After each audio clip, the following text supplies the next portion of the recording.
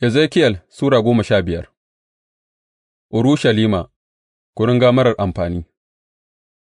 Maganar Ubangiji ta zo mini cewa, Ɗan mutum, da me itacen kuringa ya fi reshen waɗansu itatuwa kyau a cikin kurmi? An taɓa ɗaukan itacensa a yi wani abu mai amfani?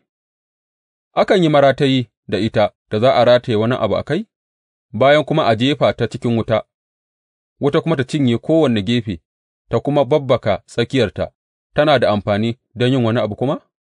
In ba ta da amfani wani abu sa'ad da take cikakkiya, balle bayan da wuta ta babbake ta, za a iya yin amfani da ita?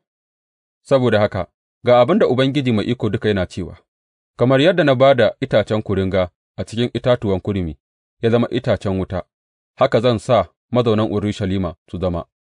Zan yi gāba da su, ko da yake sun fito daga wuta, wuta za tă cinye su, kuma sa'ad da na yi gāba da su, za ku san cewa ni ne Ubangiji. Zan mai da ƙasar kufai domin sun yi rashin aminci, in ji Ubangiji Mai Iko Duka.